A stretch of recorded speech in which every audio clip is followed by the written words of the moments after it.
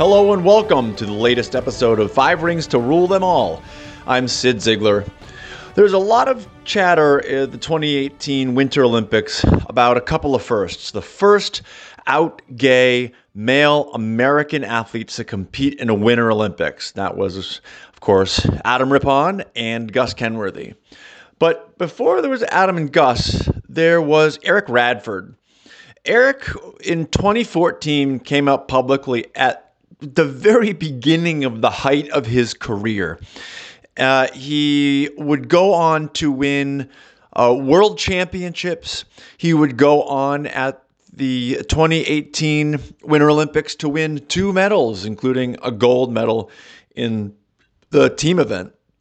One of the things that's fascinated me about his story is that he wasn't just in an individual sport, and he wasn't even just in a team sport. He was in a pairs sport, pairs figure skating, where his role was literally to be the man in the quote-unquote relationship.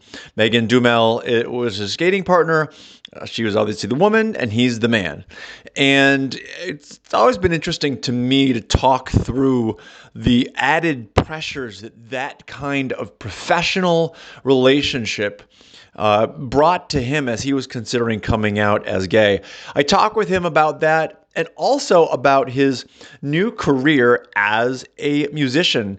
He is a composer, he plays a piano, and he talks about not just what he wants to do with the piano, but going into electronic music, which is pretty cool. Anyhow, here's my conversation with Olympic champion Eric Radford.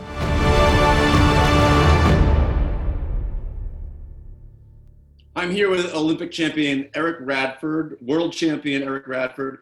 Eric, if you weren't stuck in your home right now, where would you be? I would be on a ferry from Vancouver Island, heading from Victoria to Vancouver. I would have had just finished a show with Stars on Ice in Victoria yesterday, and I would have had our last Canadian stop on the tour, which would have been tomorrow in Vancouver. And this time of year and being out there is always like a major highlight in my year, and it's really making the quarantine a little bit more difficult at the moment.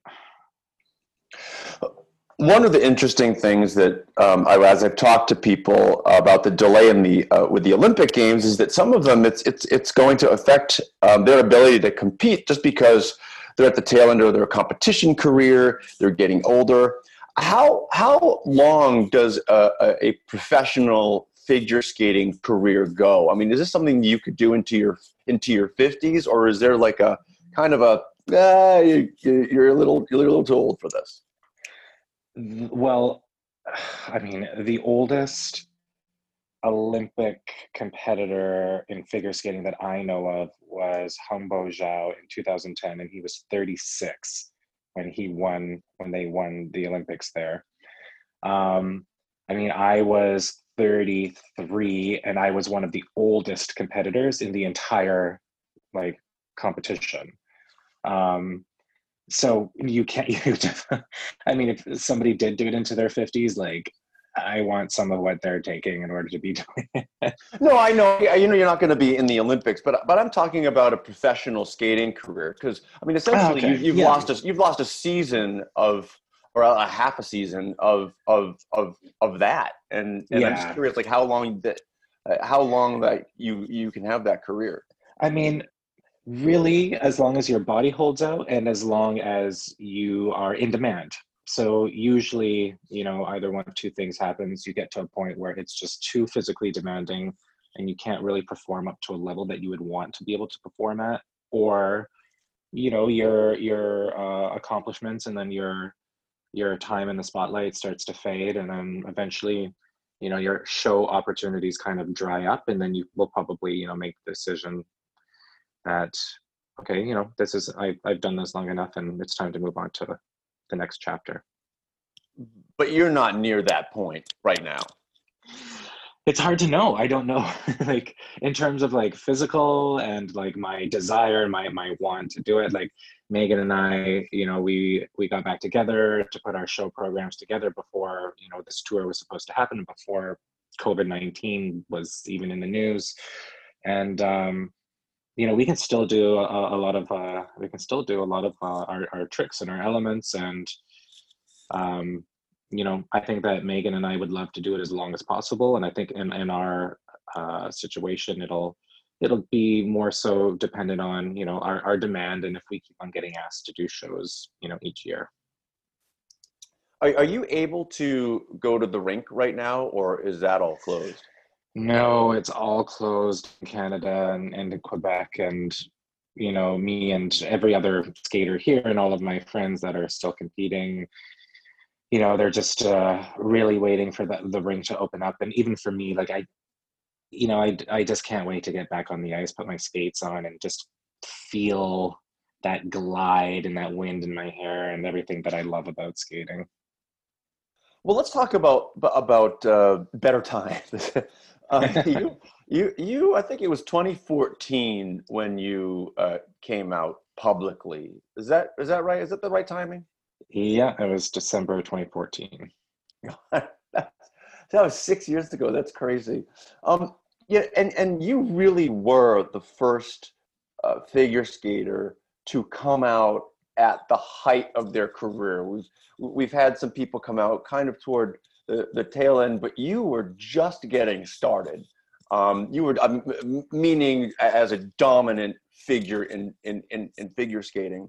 And I'm curious what kind of conversations you had in your head about whether it was a good idea, not just as a figure skater and a judge sport, but as the quote unquote, well, I guess not even quote unquote, you were the man in the relationship, right? In pairs figure skating, you're the man. And for the man to come out as gay, I'm just curious, like what conversations you were having in your head about that at the time?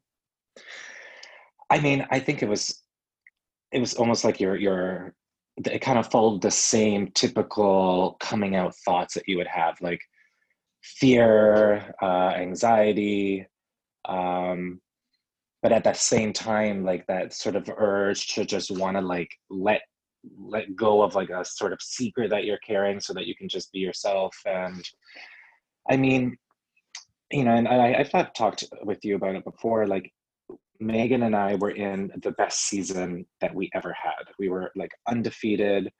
We hadn't won our first world title yet, but it was like slowly becoming more and more of a reality.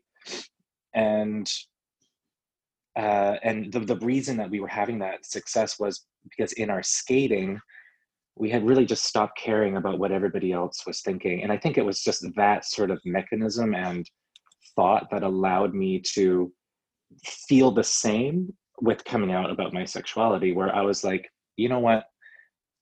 I want to tell my story. I think it's going to help a lot of people, and I'm just not going to care what people are going to think or say. But I mean, that didn't prevent me from worrying about how Megan and I, our chemistry would be perceived on the ice, and would it affect how the judges perceive us, and would it affect our marks? And I hoped that it wouldn't. And looking back, I know now that it didn't. And if anything, it helped me feel more free on the ice. And I think that even came across in our second mark, and our second mark only went up throughout the season.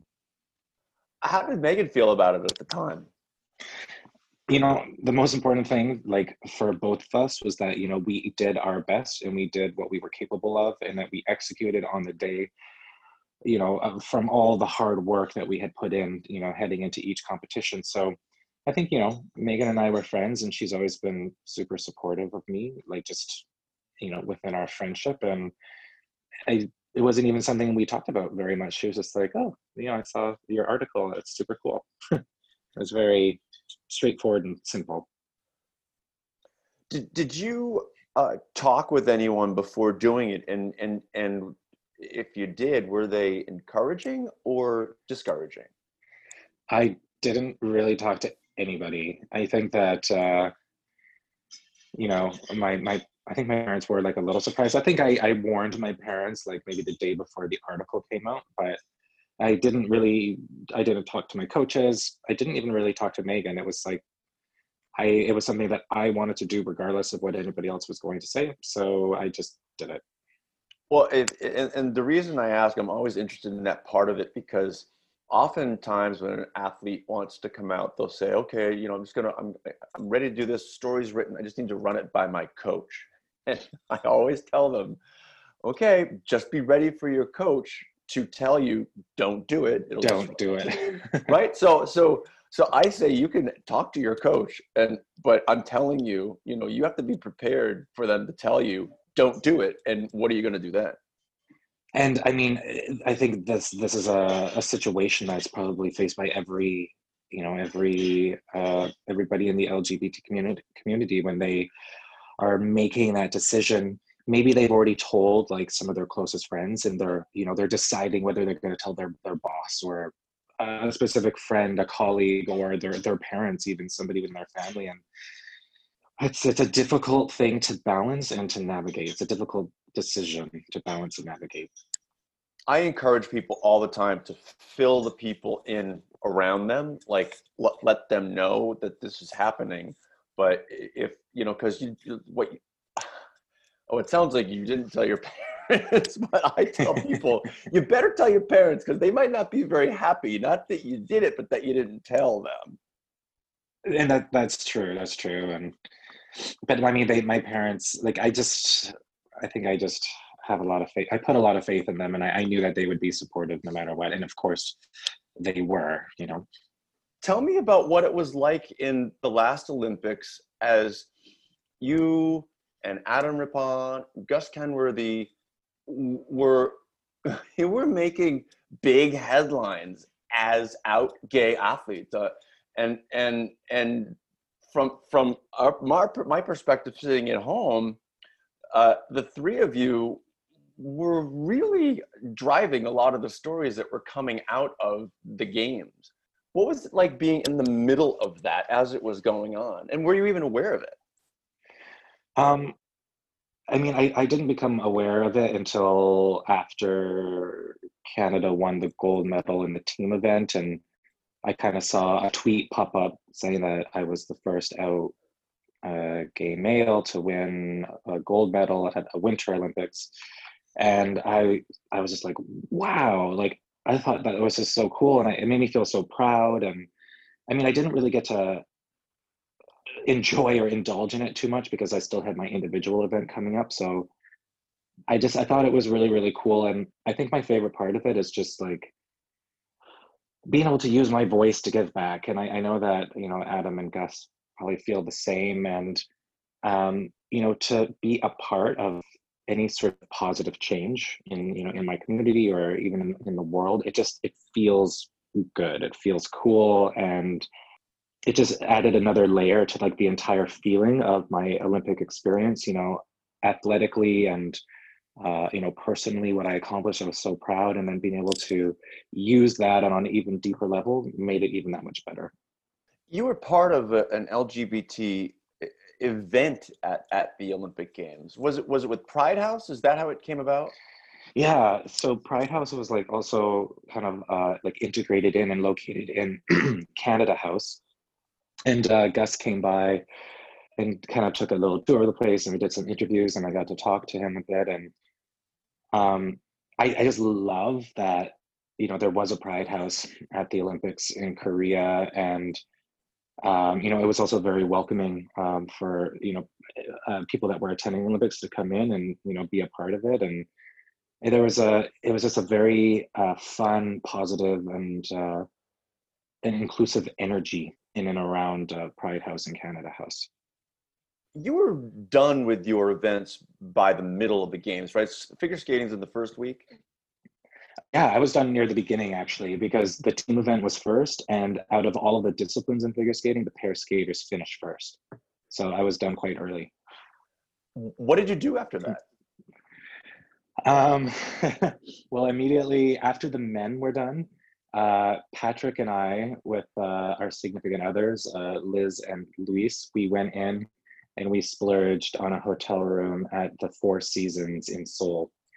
And they heard that we were coming, and they were like, the service there was just incredible. They had written a nice message like on the window in our room. We got upgraded to like suites, and they were just, it was such an amazing experience. It really was like maybe one of the most perfect moments of my life, having finished the Olympics, had so much success. I couldn't have like hoped for a better ending to my career. And then, having a glass of champagne in the big like bathtub of my suite at the Four Seasons. It was really just like one of those magical moments.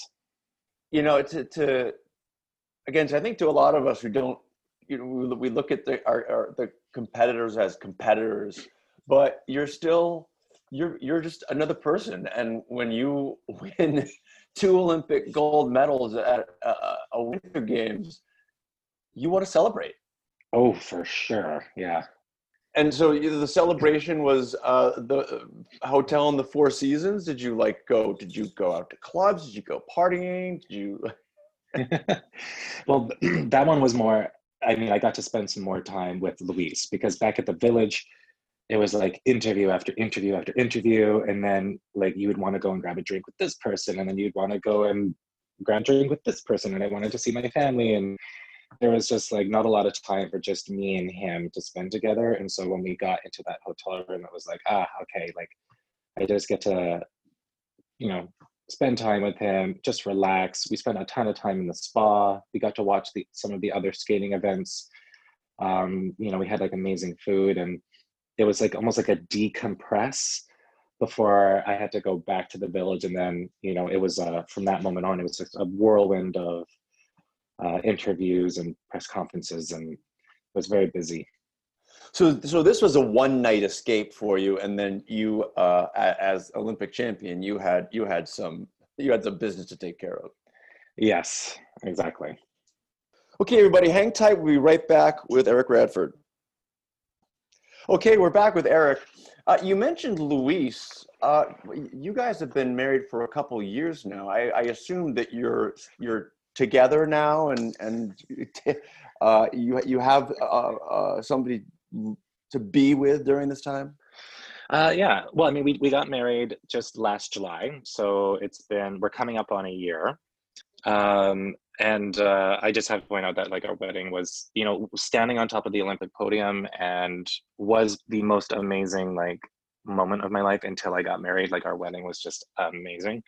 But I'm very happy that we are together in Montreal. We've been living together for a while now, and to have him as we go through this quarantine and like this like wild, crazy time, that everybody's kind of stuck in right now. It's a huge relief to be able to go through it with him.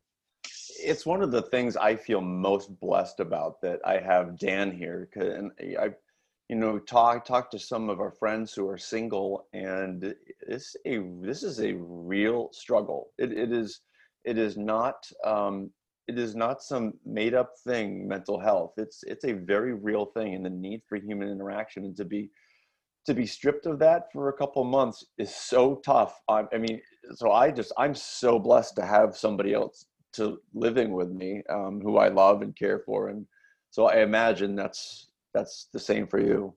Yeah, definitely. And we always check in with our single friends. We check in with a lot of our friends, but I am aware that it can be more difficult for them, than just being at home alone. And I think like, for the most part, everybody is still in touch a lot. It's just that we don't get to have like, we're all missing our hugs, like seeing our friends and just giving them a hug. And I always tell my friends, as soon as this is all over, I'm going to start giving uncomfortably long hugs to make up for all the time that I didn't get to.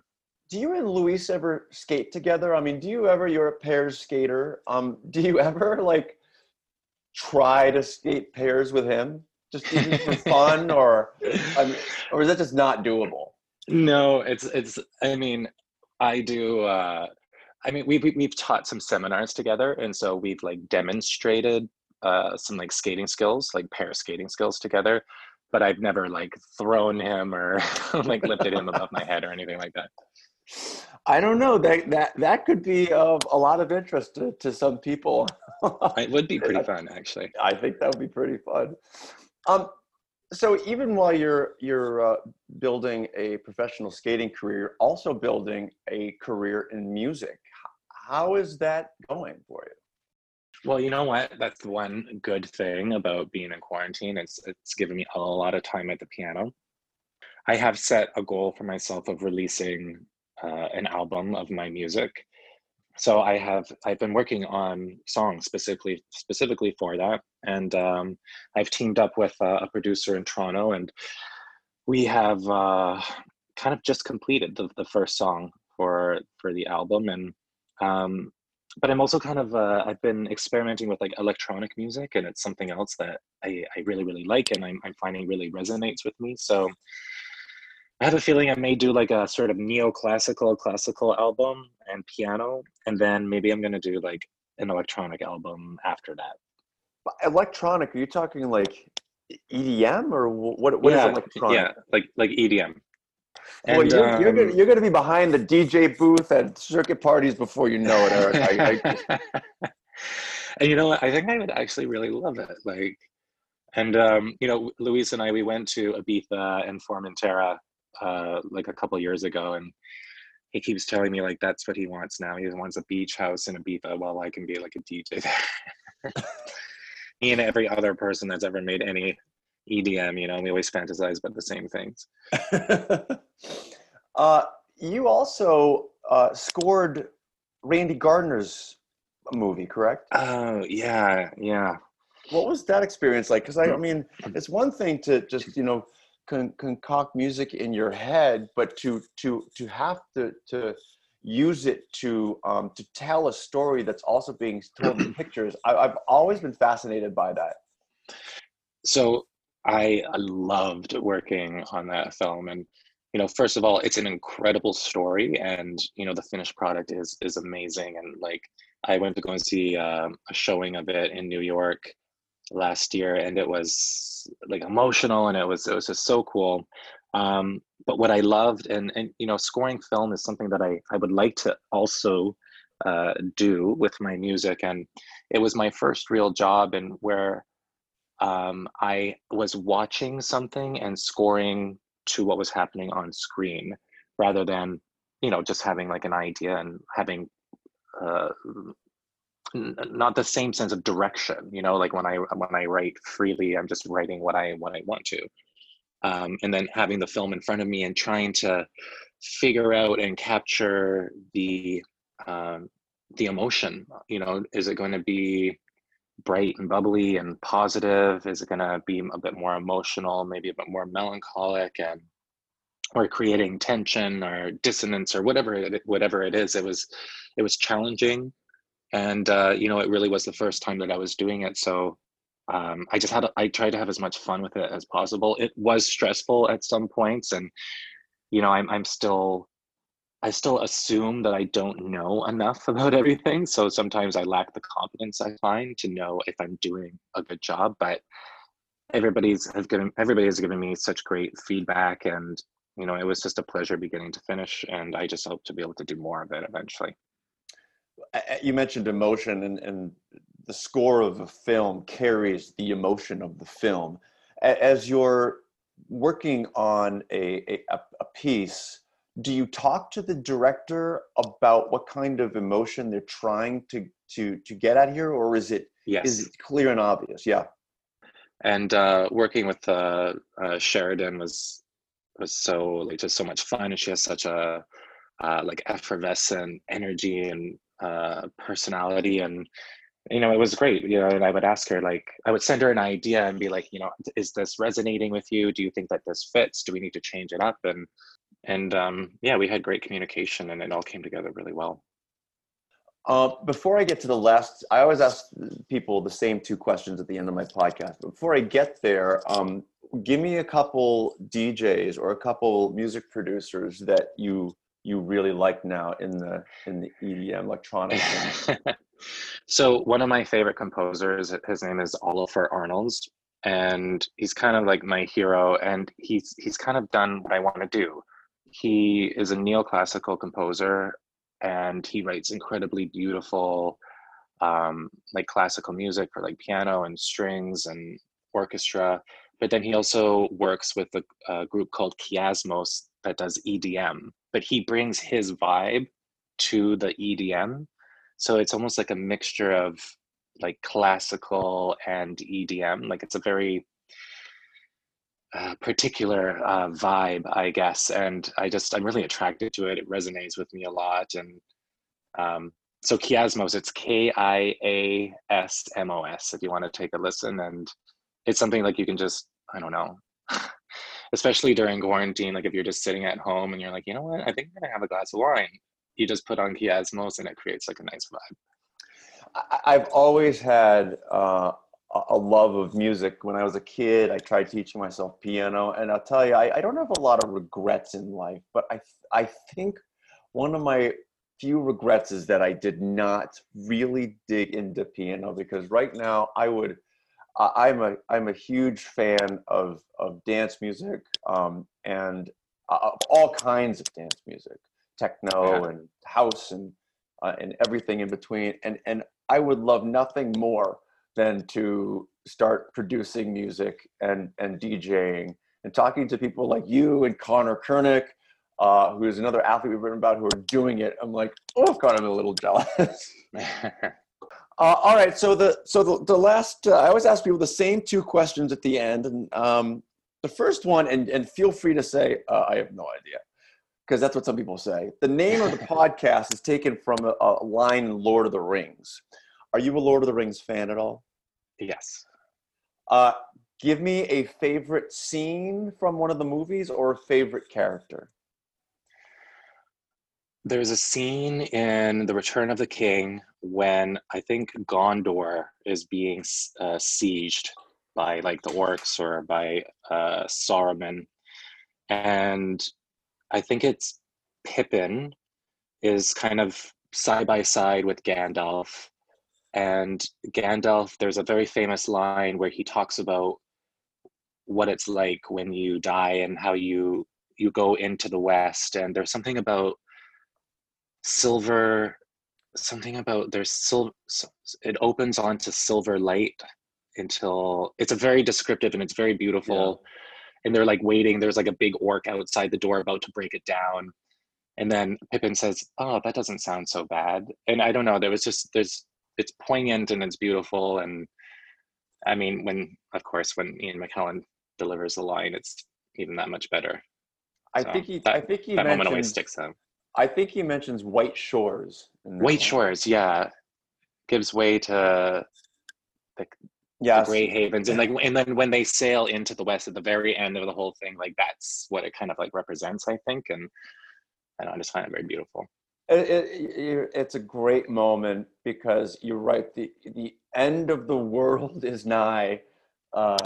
Everything's a disaster, and there's battles, and you've been watching battle scenes for I don't know a half hour, and then there's this moment of peace.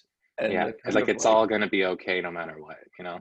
Yeah, that's a great choice. Wow, well done.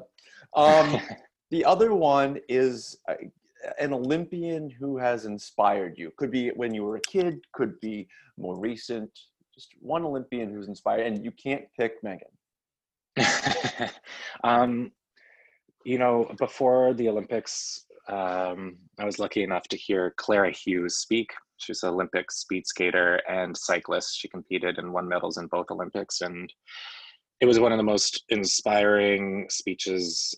She gave one of the most inspiring talks I've ever heard, and it's one of the most inspiring moments of like my life. Actually, is like hearing her speak, and definitely like learned a lot by hearing her speak, and gave me great perspective.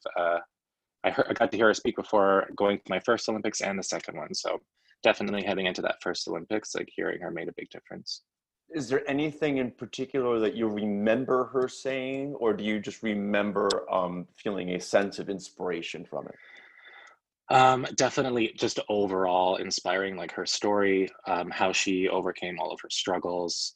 And I think it was just like hearing her describe, like, speed skating is such a like straightforward, you're pacing yourself. It's kind of you against yourself, and like managing your fatigue and your power and your technique and everything. And she just did such a great job at zeroing in on what the experience was like, what her experience was like when it came to speed skating. And I was just so like drawn into like everything she was saying. And I just loved it, and her perspective on where it all fat or where it all fitted into her life. And yeah, just hugely inspiring.